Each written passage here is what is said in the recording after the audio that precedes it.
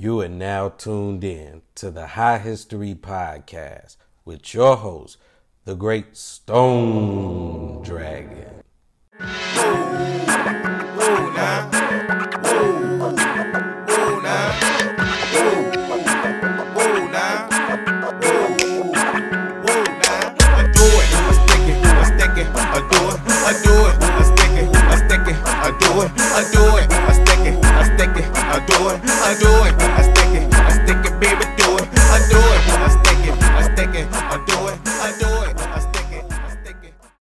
Once again, welcome to the High History Podcast. I am your host, the great Stone Dragon, and we are live in the DMV. Hey, know me.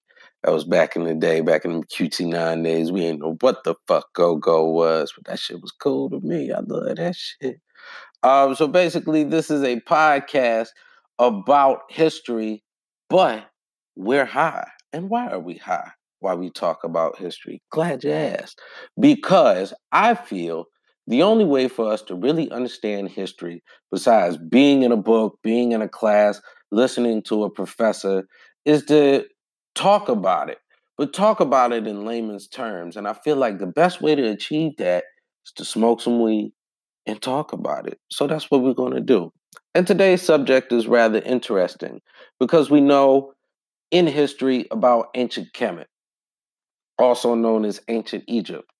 We know about the astronomy they had. We know about their gods, Anubis, Horus, Thoth, all the other gods that they have. We knew that the pharaohs considered themselves gods. Pharaoh Ramses, Pharaoh Seti, Tutankhamun. All of these pharaohs consider themselves gods. But where did they come from? Huh? Where did they come from? And I'm going to tell you where they came from. They came from their granddaddies and grandmamas in what is known as Nubia, or the kingdom of Kush. There are a lot of other different names for Nubia, but they came from the Nubians. And let me tell you something, the Nubians, they were dark, like really, really, really dark. They were a Nilo-Saharic tribe known as the Noba people. And these people spoke a Nilo-Saharic language, and they were nomads. But eventually, they stopped being nomads because they were along what is known as the Nile River. And along the Nile River, they were able to establish themselves and build their farms and build their houses and raise their kids and do whatever else they had to do. But as they were gaining steam, it was like, hey, it's a lot of us here. Because of a lot of us here, why not start a kingdom? And it was like, cool, we'll start a kingdom. So they started a kingdom and they began to invest in different trades. People were learning how to be goldsmiths, how to be blacksmiths, how to be in the military. One of their biggest exports was gold. Gold. They were rich. You could use gold for any effing thing. They were rich. They used gold in their armor. They used gold in their palaces. They used gold in their jewelry, as DJ Khaled says, in their jewelry. And they were rich, and it was just black excellence everywhere. That was the Nubians. That was their embodiment. They were also known as other names. So the Greeks called them Ethiopia. And this is not to be mistaken with the country of Ethiopia, where the Habesha people are, and Eritrea, where the Tigrinian people are, and the Hamer people, and all the other people of Ethiopia. This Ethiopia is basically Sudan and southern Egypt, what Egypt would have known as the Upper Kingdom. Egypt called Nubia Ta Seti, and Ta Seti meant land of the bow, meaning the bow and arrow. And I'll tell you why. Because the Nubians were skilled archers. Anytime they go in battle, imagine you in Egypt and you riding your chariot and you ride along, trot, rod to Pharaoh, we're gonna win. And then all of a sudden you look up and the sky is just black. And there's arrows in the sky. And you're like, what the fuck? Because there's thousands of arrows in the sky and it's coming down. And you're about to die. And you just have to sit there and accept it. And you might not even have a shield to kind of, take the blows, before your horses die and then you fall off and then you get stabbed by the raining arrows. They were that good at archery. Imagine in the middle of a battle, somebody got a sword, come out, fwa, fwa, fwa. But then the guy comes out with the bow and arrow. He was like, oh, you got a sword? I got a long-ass bow and a long-ass arrow. Close range. Fwa! Hit the nigga, right? So they were really, really good at archery. They were also cattle herders. They had hella cattle, plenty meats, plenty clothes, anything you want with the cattle. They had it. And the Nubians were skilled traders. How did they trade? They used the Nile River because the Nile River connected Nubia to Egypt. They were able to trade. They traded ivory too from the elephants. Who got that? The Nubians. That's who got that. So there are three groups of people in the Nubians. There's the A group, and they're the first group of Nubians from the kingdom of what is known as Kustu. It is said to have been depleted due to immigration to western and southern areas. So basically, there were the people there before that was like, hey, what's up? We're here. And then they spent some time there, and it was like, yeah, never mind. We're going to go this way. My cousin's over there. Let's do it. So that was the A group. So then, obviously, after the A group, who would come next? The motherfucking B group. And the B group was the second group of Nubians. And we're going to put a pause. So, yeah, I had to take a pause because my landlordio came by because our heat ain't working. But it's all good. You just charge it to the game because the heat ain't working. Sometimes you ain't got no heat. But that's all right because that's life. That is life. Sometimes that happens. But I got a space heater, though. That shit warm as hell. But anyway, back to what I was talking about. The B group of the Nubians. They were the second groups of Nubians, right? So, some archaeologists, as I like to call them, haters, said they didn't exist. But I say that's bullshit. Because if it's an A group and if it's a C group, how the fuck you go from A to C? Right? Don't make no fucking sense. There's a motherfucking B group. And it was said they had depleted because of Comedian invasions. So basically, the B group was the one that was beefing with Egypt. And Egypt just said, fuck the group. We gonna go ahead and invade y'all and kill all y'all niggas. And that's what happened to them.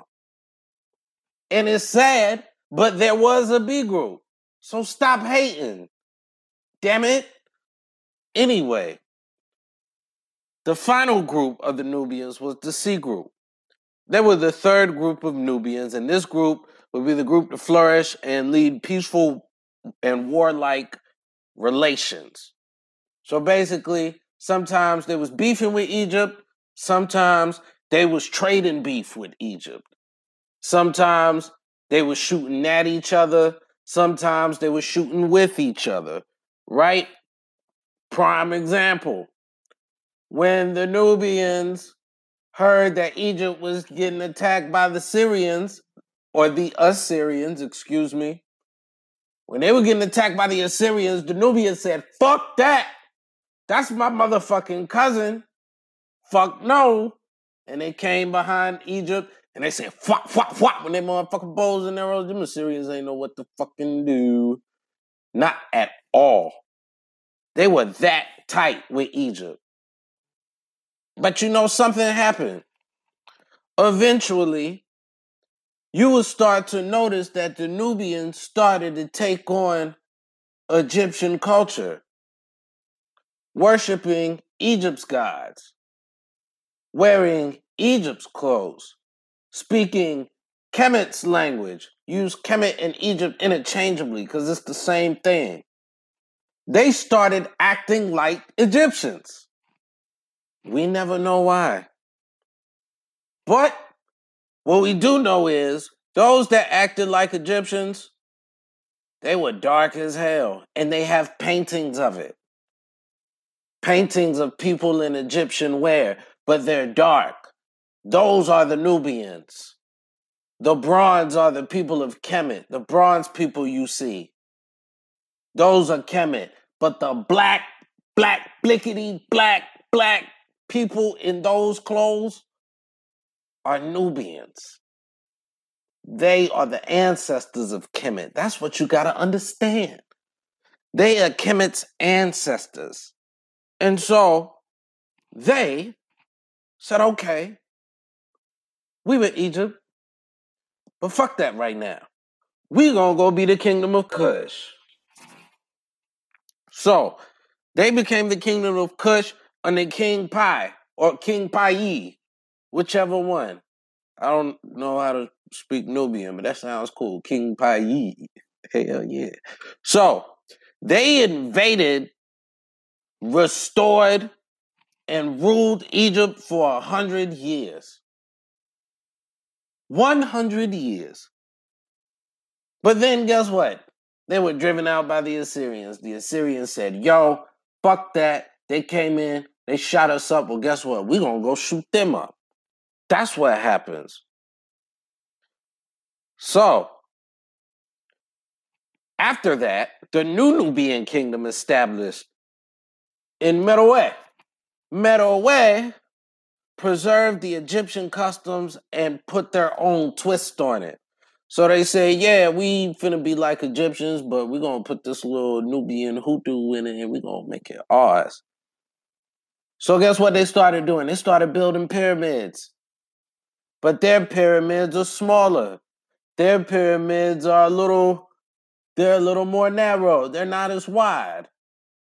And there are hundreds of them. You go to Egypt, it's like in Giza, you're going to see about 3-4 pyramids. In Nubia, it's like 100 of them niggas, and they all lined up. Real shit. But those Nubians, as they began to rule, guess what fucking happened? Same thing that happened to Jesus. The motherfucking Romans. They came in, and they was ruling the world, and the Roman that conquered them, his name was Petronius. Petronius. Patron in Spanish. Boss. Imagine a nigga named Boss coming and whooping your ass and invading the kingdom. And it's a nigga you ain't never seen before in your life. That's crazy. What in the world? So after Petronius invaded them, the Romans, they kept doing what they was doing, and then came the Greeks. Aristotle, all them niggas. They came. The Arabs came. Everybody was coming to Nubia, because guess what? They was like, oh shit, gold. Crazy, right? Ivory. All of these other things. Nubia, they were already attacking Africa before the English, the Spanish, Portuguese, all them niggas. Already. Europe, they're crazy as fuck. What the hell? So, because of this, it changed the religious landscape of Nubia. Some were Muslim, some were Christian, some of their original, Nubian tribal religions and different things like that. But it changed their dress, their dances, their traditions. And, it started like their own kind of thing. And they became Nubians into modernization. And now we are discovering that Nubians, they have been somewhat kicked out of their homeland at times because of Egypt. It's the same old thing. It's the same old beef. And these are ostracized people sometimes. These people still kind of live somewhat close to their homeland and live more primitive lifestyles. It's really amazing to see the progression with Nubia and what it is today, and to see where it came from. And that's happening all over the world. Nubia is not the only kingdom. You just gotta really dig deep and really do your history and do your own research, because history is very, very important. It basically tells you, if you don't do X, Y, and Z, X, Y, and Z is gonna happen. And here's why: because I have a story for it. And that's what I'm trying to do. That's what I'm doing right now. I'm telling you the story so you can know, and you can know what to do with it. And that is the purpose. We'll be right back to our next segment on the High History Podcast with your host, the Great Stone Dragon.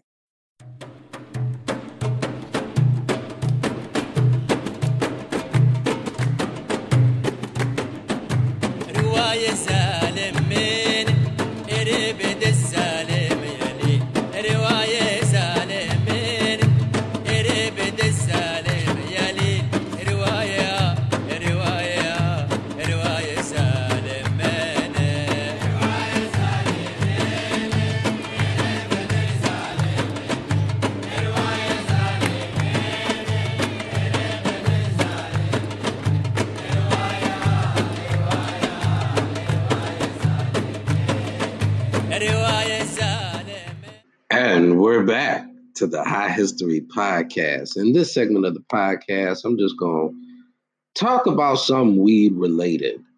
It don't got to be no terpenes and like CBD and all this other shit. Like, just talk about some shit kind of related to weed, and like what you think about weed and what do you think, weed will grow into and all that shit. So that's what I'm gonna talk about right now.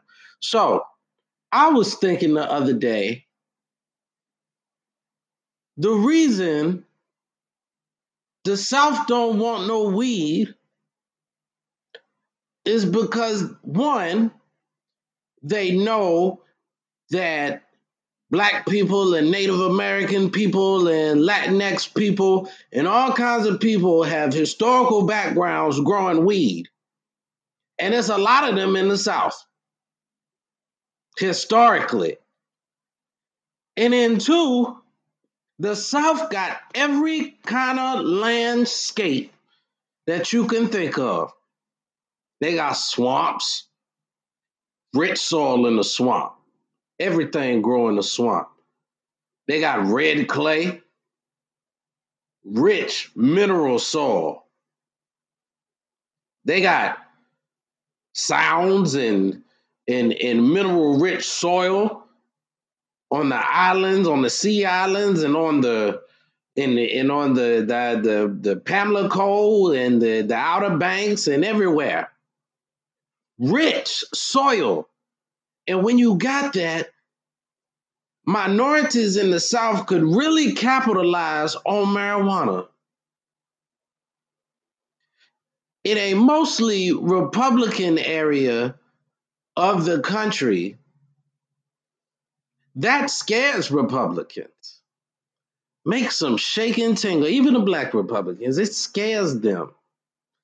Marijuana is a gateway drug. Marijuana is a sin. Marijuana goes against God. We believe in the Bible and what's righteous and right, yet we want our guns. It goes against what they think. It really does. Some of them smoke marijuana, but guess what? They got money tied up in it. So they're like, what the fuck I'm going to make this shit illegal or legal for when I'm making hella money with private prisons and getting people in jail because of weed? And I smoke weed. I smoke the weed they bring in. Evil shit. Weed down south would really lift up America economically because we have a long tradition of growing it down south and out west in the southern half of the United States. We will grow. And they're scared. They're scared of us having power. They're scared of us handling that amount of money without their hand in it. And you can figure out who they is. You can figure out who we is. It ain't no secret. So that's why in the South, we got to fight for legislation and making this legal.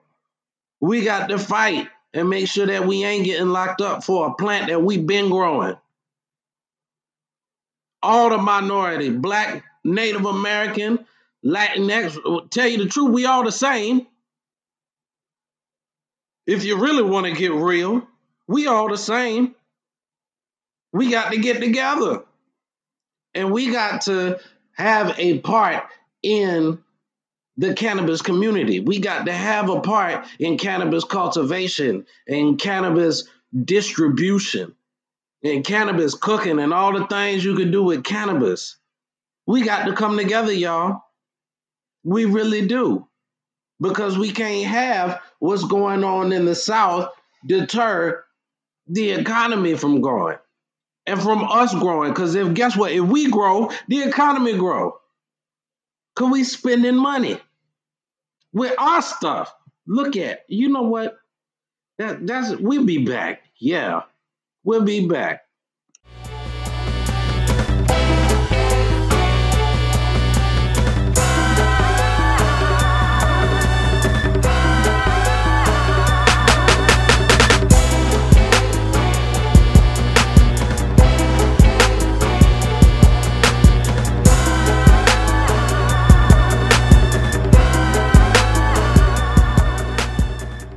I'd like to thank everybody for coming out to the High History Podcast. We had a lot of fun talking about the Nubians and their contributions to society.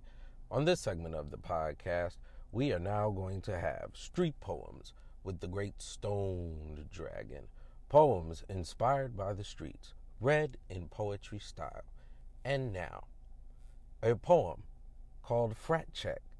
This poem is about how a person would really act if they were in a fraternity and the fraternal climate got so bad to the point where it became similar to G-checking, as in the streets. And now, frat check. What's your frat, nigga? When you cross? Who your dean, nigga? Is you a boss? That's your line sister? She thick as hell. Don't get caught, nigga. You be in jail. You pay your dues, nigga. You on the news, nigga. You out recruiting for some motherfucking new niggas, or you want real niggas, the kind that beat niggas up. If they ever break the line, you down to beat niggas up, man. Who your founders? Can you spit your info back? You gonna sell them fish plates and get your chapter some racks? All these niggas want to do is fucking strolling their hoes, then get on the gram and talk about they donated clothes. That shit is lame. Do you know your line sister name? You think because you might be papered that the shit is a game? You think because you paper you done took the easy way out? Think because you may you won't get fucking punched in your mouth? What you finna do a perk fucking know your grip? Told y'all niggas mad times you better cover your shit. Steady being stroll practice but don't be in your class. Now your ass dumb as hell and niggas block show was ass. Cause you was showing your ass. Now you on probation. Can't participate in shit. And you feel the frustration. This is not about some niggas who be running the yard. This is some shit about some niggas fucking run when it's hard. You need charisma. We bored looking at your shit. Told you be a fucking man and you gonna act like a bitch. Other chapters look at y'all and be like, them niggas suck. If a nigga call a trade, you finna jump in the woo. Don't be hating no niggas cause they don't weigh your letters. All that shit is fun at games till you ain't got shit together. It's frat chat, nigga. I hope you doing your part. Hope you giving back to kids and fucking grilling the park. Hope you ride for your niggas when you might gotta ride. I hope you slide for your sisters when it come time to slide. Cause if you don't, your whole fucking shit gon' fail. Don't be stupid little niggas. And don't end up in jail. sheet. And that was Frat Check, a street poem by the great Stoned Dragon. This is the High History Podcast, a podcast about history when we high. Until next time, stay stoned.